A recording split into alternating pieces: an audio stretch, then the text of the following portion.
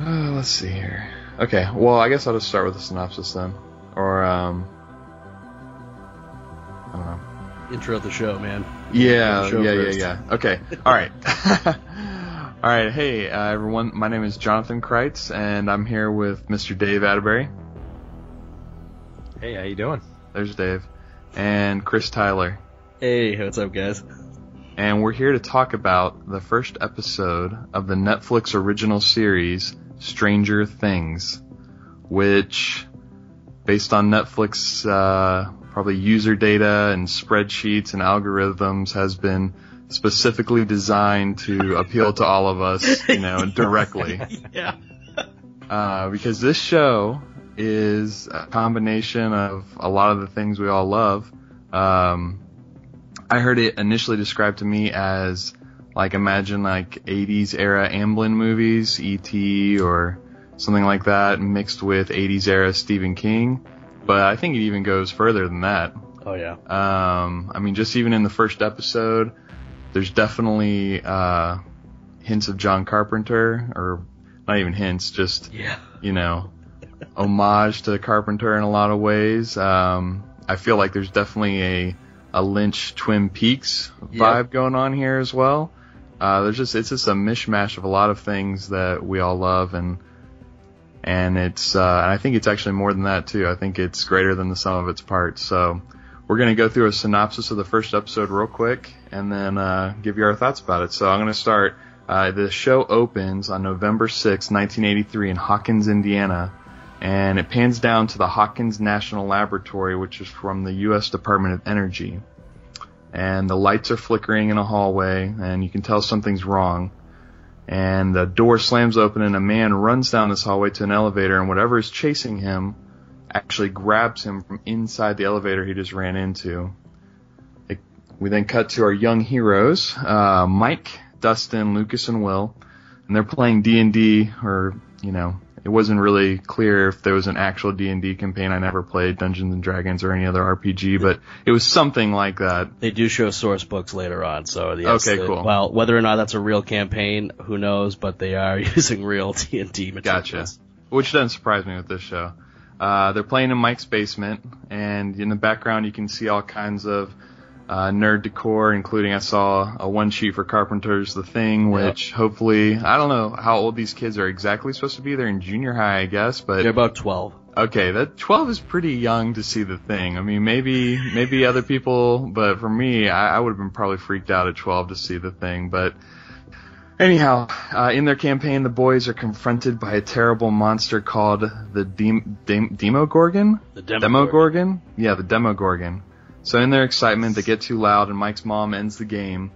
And as the boys are leaving, Will, one of the boys, he tells Mike that he rolled a 7 on his fireball, and that means that the Demogorgon got him. There's an odd flicker of the lights that's just like what we saw in the hallway at the very beginning as the boys leave the house. And Dustin and Will race to Dustin's turnoff for his house, and they're going to race for a comic. And Will wins and claims Dustin's X-Men number 134. As Will continues on the road to his house, he goes by, I guess, what must be like part of the National Labs property. His headlight goes out on this dark road, and suddenly he sees something in the road in front of him and crashes his bike. He runs home through the woods, and no one is at his house. And so in a scene very similar to me to the part where the little boy is abducted in Close Encounters, the phone won't work, and whatever's after him actually unlocks the door with its mind or telekinesis or something. Will hides in the tool shed and loads a .22 rifle, but similar to the man in the elevator, whatever is chasing Will gets inside the shed and he's gone. So then we cut to the title credits, and I love these opening credits. The font is really familiar, or similar I should say, to the cover of early King novels, and the music and the title cards remind me of the way Carpenter's films always open too. So, in the episode proper, we open on the chief of police's home, and we see he's sloven, unkept, needs a shave, barely awake, taking some sort of medication. He's alone, and I think we're supposed to assume he seems pretty unhappy. Yeah. Next is Will's house, where his older brother Jonathan and his mother Joyce realize that he isn't there. and they didn't communicate on their work schedules the night before and realized neither of them were home when he was supposed to come home. So, Joyce is waiting on Chief Hooper when he arrives at his office and convinces him that Will is in fact missing. He's not playing hooky, he's not that kind of kid, but Hooper's still skeptical. I believe it's Hopper. Is it Hopper or it's Hooper? Hopper. Ah, yeah. shoot. That's alright. I was thinking it was Hooper, Hooper. But, yeah. I wish. That would have been a little too on the nose. Yeah, well, there's a few. I mean, you got a Lucas in the little group of the kids, so you never know. But, okay, so she's waiting on Chief Hopper, sorry. At the lab, a team of men led by Dr. Brenner descend into the same hall we saw the night before, and they're armed and in hazmat suits. And there are what looks like organic scorch marks all over the walls and the doors. They enter a chamber where there's a large pulsating cocoon on the wall. It came from here, and the girl couldn't have gone far. We then cut to the said girl, and she's in the woods behind a diner. Her hair is shaved short, and she's in a hospital gown, and we find out she's starving. So Hopper interrogates the boys at school and realizes that they don't know very much that could help other than the road that Will was last seen on his way home. And so what Hooper, do they call that road, Jonathan? Ooh, I didn't catch that. Mirkwood. Oh, Mirkwood, that's right. That's right. That's right. They were arguing about that. That's right. So Hooper warns them to stay away and to not go looking for Will. Joyce, we see a scene with Joyce in the woods at her son's secret fort, remembering back to when she had a moment with Will there about tickets to see Poltergeist. He tells her he doesn't get scared anymore and that he can handle it. The man who runs the diner, Benny Hammond, is trying to figure out who this girl is, but all she does is stare at him and eat. She has a tattoo on her arm of the number 11, and she indicates that is her name. While Ben is on the phone, we see 11 stop an oscillating fan with her mind. Hooper finds Will's bike. He's starting to realize that something is truly wrong, as none of these kids would leave their bike like that. At the lab, we see a group of people listening in on local phone calls, and they hear Joyce call her ex-husband, making sure he didn't take Will or that Will didn't go to his house in the city. So, Hopper arrives at Joyce's house and returns Will's bike. Will has a moment in the tool shed where he thinks he hears or sees something. He's growing more convinced that something bad has happened to Will and orders his deputies to organize a search party. Mike is eating with his family and says that he should be out looking for Will, and his mom replies that Mike and his sister are grounded until Will is found. The search party worked its way through the woods, and we learn that Hopper had a daughter that died, and maybe this is why he's starting to take this case seriously, as it doesn't look like he takes his job seriously before. Not at all. Yeah. What did he say when he came into the office to his secretary? Something along the lines of the mornings for meditation or something like that. Yeah. Yeah. Coffee and contemplation. Contemplation. I need to put that above my desk at work. The mornings are for coffee and contemplation.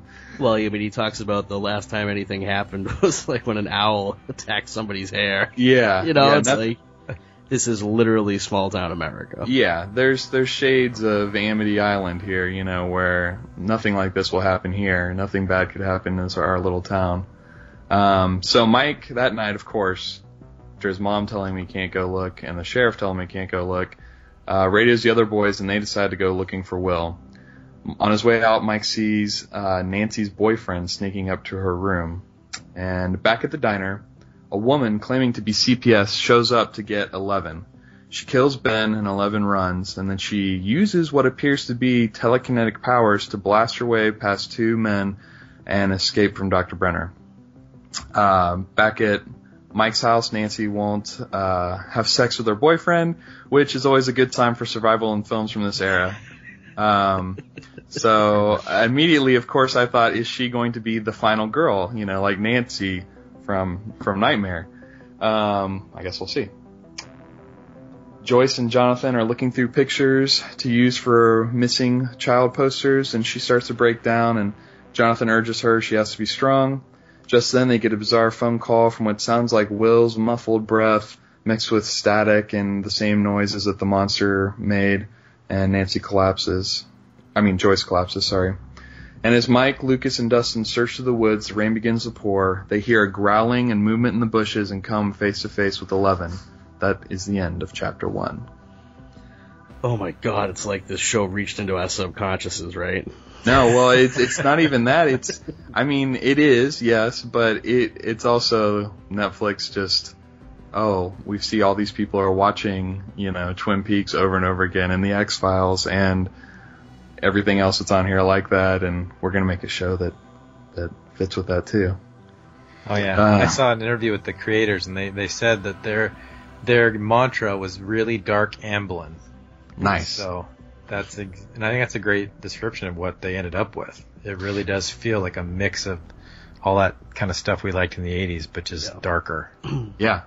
Yeah, I mean, a little bit darker, a little less of a Hollywood veneer to it, like you would get in a Spielberg movie. Yeah.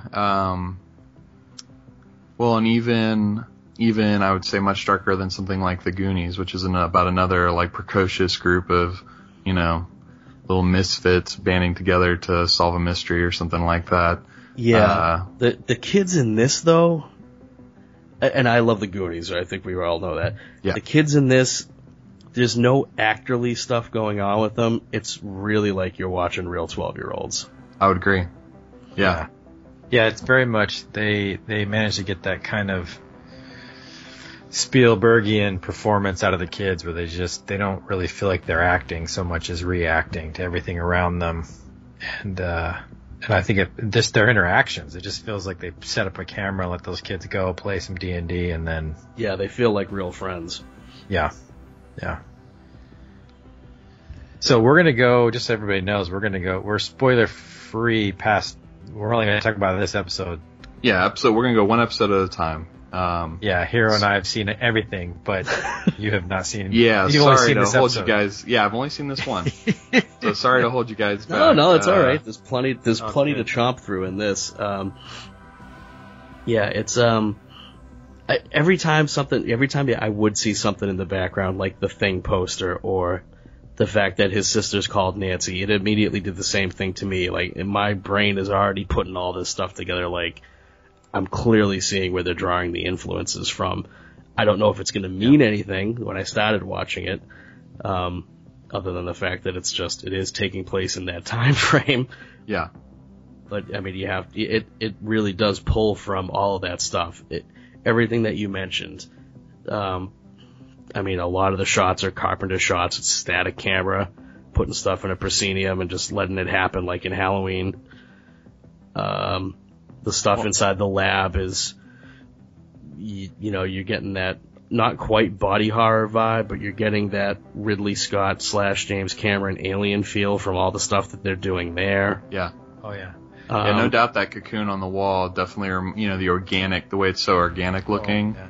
But also, it looks like it's burned in too. So like that combination where it's not real, it doesn't look like anything organic that we know, but it is somehow alive too. It reminded me of that. Yeah, the little things like that though, that's why I was saying earlier, I feel like this is going to be greater than the sum of its parts. I mean, you can have lots of cool references to nerdy stuff, but even the X-Men comic, they joke about, winning at the beginning. I don't know, I love that era of X-Men, and I knew the 130s was Dark Phoenix, right? So I was assuming it was the one where Jean is destroying, she's gone to the Dark Phoenix persona or whatever, and she's destroying the X-Men logo with her hand. It's a very famous cover, but really it's the one before that.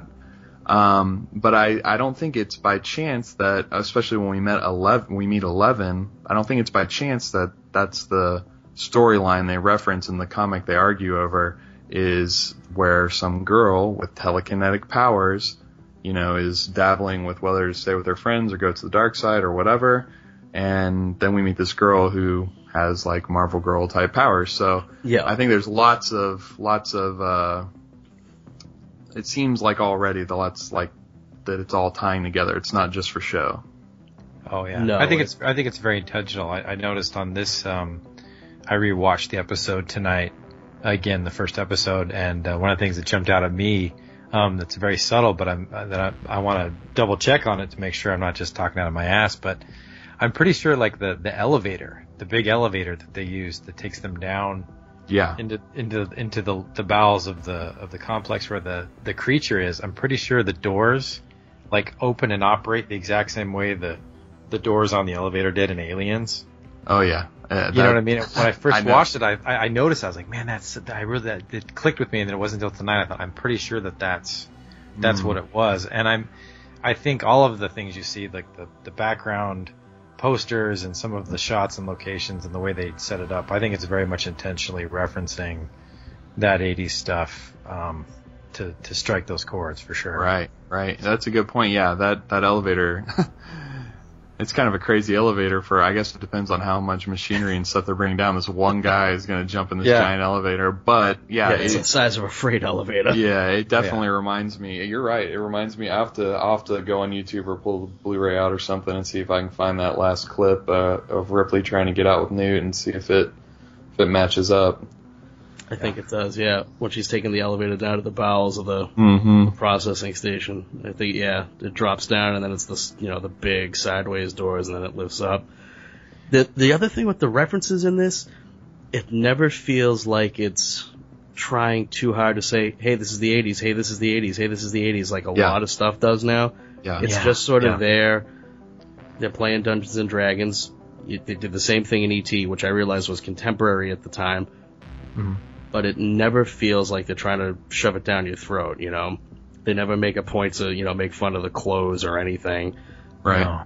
It's just that's the reality. You're literally going back in time and watching something that could have been made in 1983.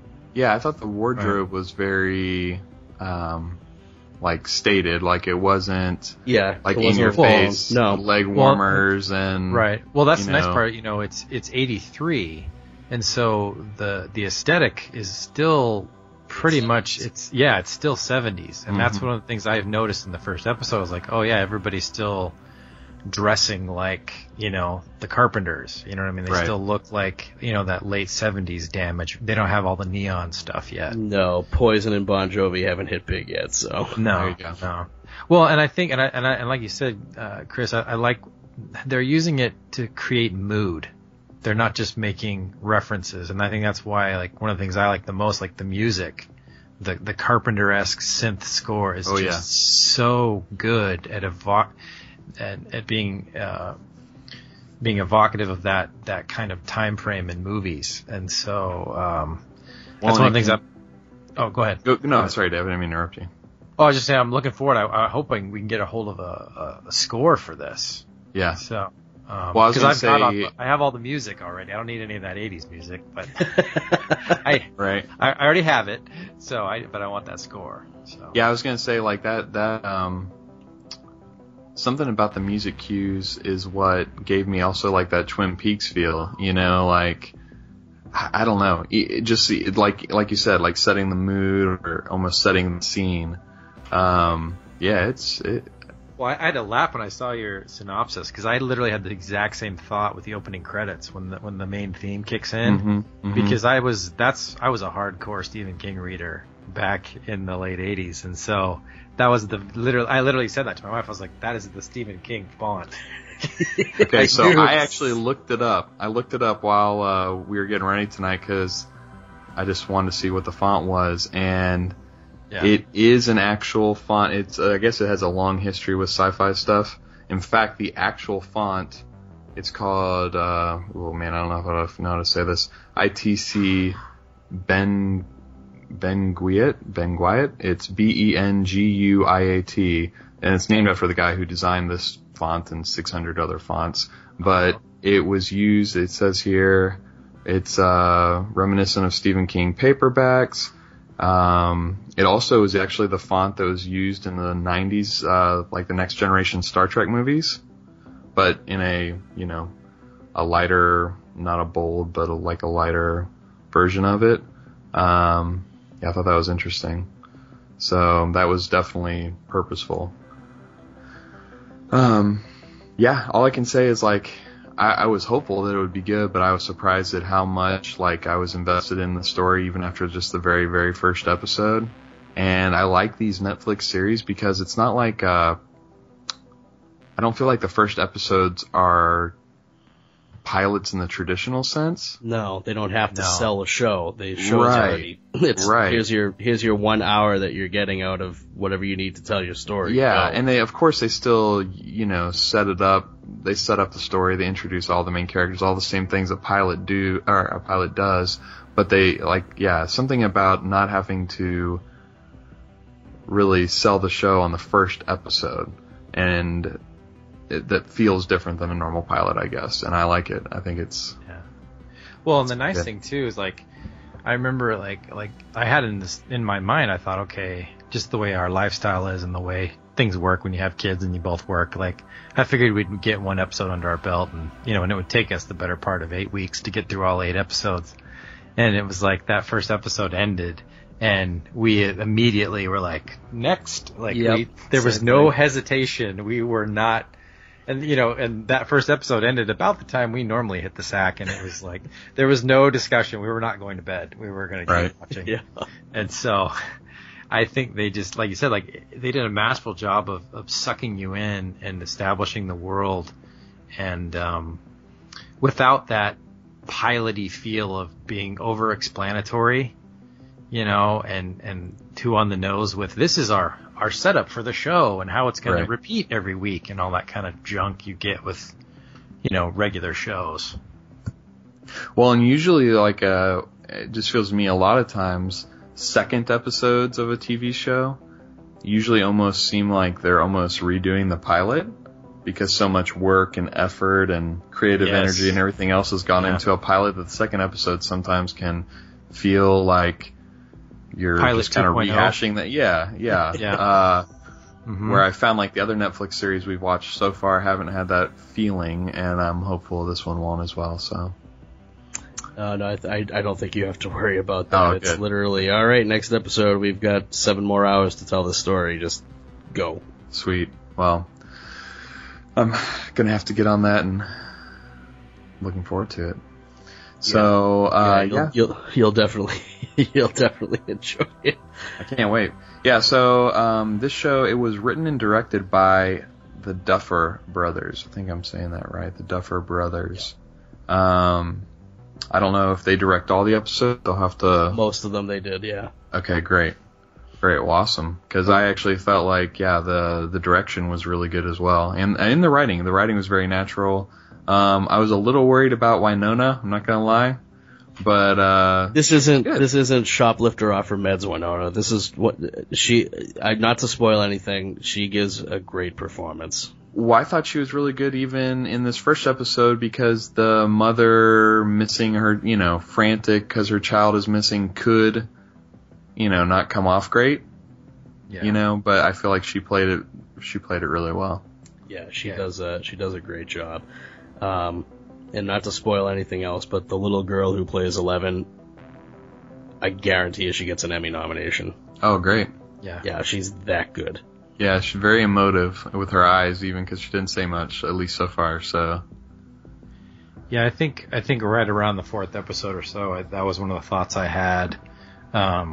Was just this show has come together and gelled so well from top to bottom in its production. It's just one of those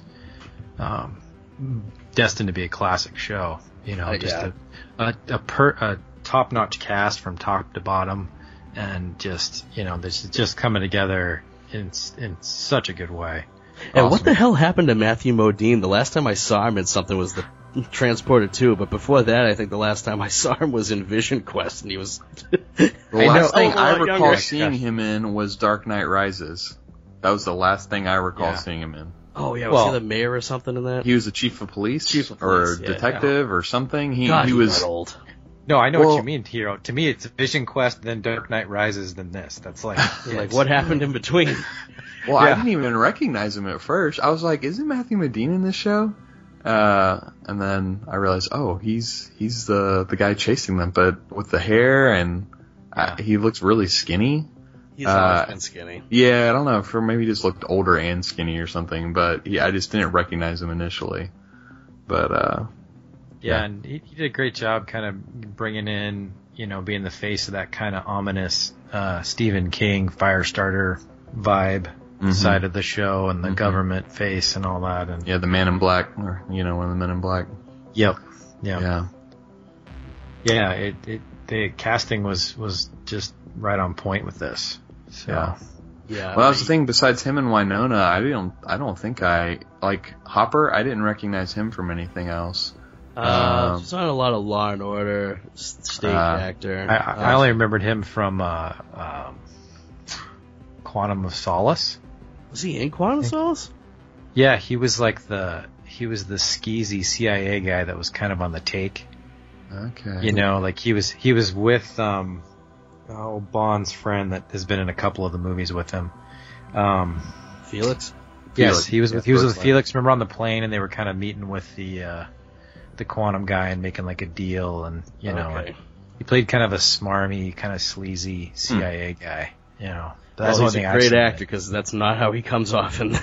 No, he does a great job. I know, he just in this first episode, when you watch him, I notice on the rewatch especially too, like, he starts out just being, you can tell like he's obviously kind of a schlub, and he's kind of let himself go, and he's got this kind of cush sheriff's job, or chief of police, I should say, and you can just see, like, just in his body language, the moment he finds the bike, and it's like all of a sudden, as the whole thing turns on him, and as the episode goes on, he gets more and more serious and intense. Yeah, what I was thinking watching his performance in this, I looked at that and I said, you know what? If they were doing this in 1983, that would have been Kurt Russell.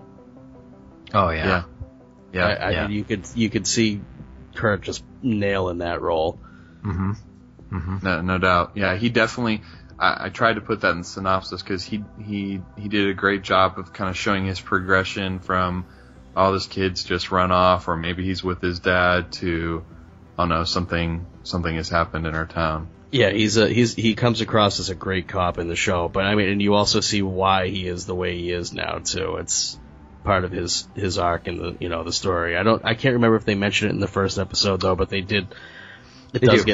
They do. While they're out searching at night, the teacher I didn't mention this in the synopsis, but the kids, our main troop of little heroes or whatever, they are in the AV club, and the teacher that leads the AV club,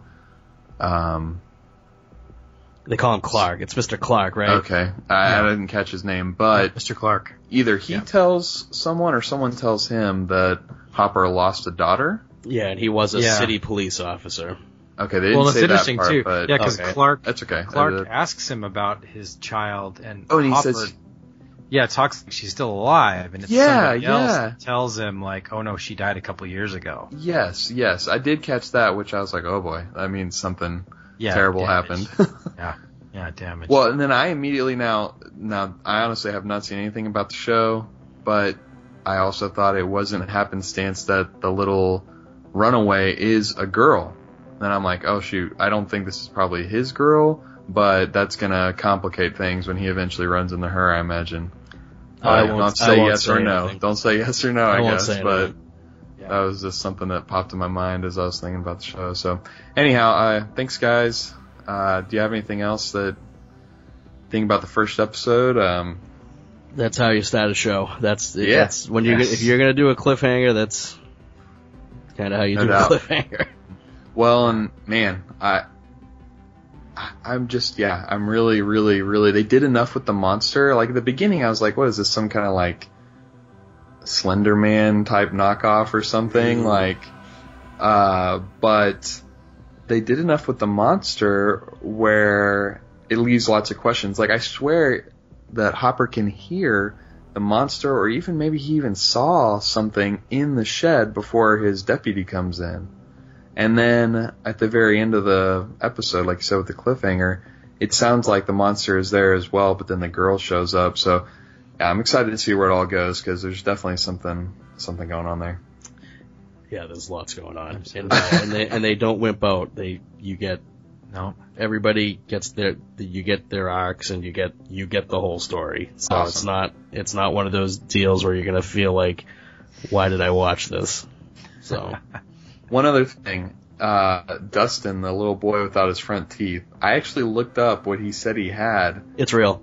It is real, yeah, and I figured it was. I don't know if the actor might even actually have that syndrome. Yeah. Yep. Because just was surprising to me that he didn't have his teeth, but I guess it is a real syndrome, and thought that was interesting as well. Yeah, and that kid, they're all just so real. I mean, and it's just his friends don't give him crap about. They're all just friends. It's the most honest kid acting I've seen in forever. Oh yeah. Yeah, just the way that they interact and bond, you can tell that they've all, their little fellowship of the Goonies, they've all kind of been through the ringer, each of one of them, and yeah, I love their arc over the whole series. We'll get into that more as the following episodes come up, but we should stop talking before we spoil stuff. Yeah. We've got plenty of time to talk about the rest of it. Yeah. So, well, I'd like to thank you guys for coming on, and it's a pleasure. Thank you. I'll get on episode 2, and we'll talk about it soon. Yeah. Fantastic. All right, guys. Well, thank you, and we will check back in with episode 2 soon. Thanks for listening. If you shop at Amazon.com, please consider using the link at twotruefreaks.com to shop there. If you use this link to go to Amazon and then you shop, Two True Freaks gets a little cut of what you buy, and it doesn't cost you anything extra. So you get to shop as usual and help out the Two True Freaks at the same time. Visit our website at twotruefreaks.com. Two True Freaks is always spelled TWOTRUEFREAKS. You can email Two True Freaks directly at twotruefreaks@gmail.com. Two True Freaks and all of its excellent affiliates are available on iTunes, and you can choose to subscribe to either the entire network if you wish, or pick whichever individual shows you want to follow. We have so many shows to choose from, there's just bound to be one that appeals to your particular fandom. Just search Two True Freaks with an exclamation mark at the end, space, and a number 2. You can find Two True Freaks on Facebook. Just search for Two True Freaks. If you ever leave your house and you actually have friends, why don't you tell them about Two True Freaks? If you've enjoyed our show, please won't you take a moment to rate us on iTunes? That helps others find the show too. Thanks for listening, and join us every Monday for new episodes of Two True Freaks.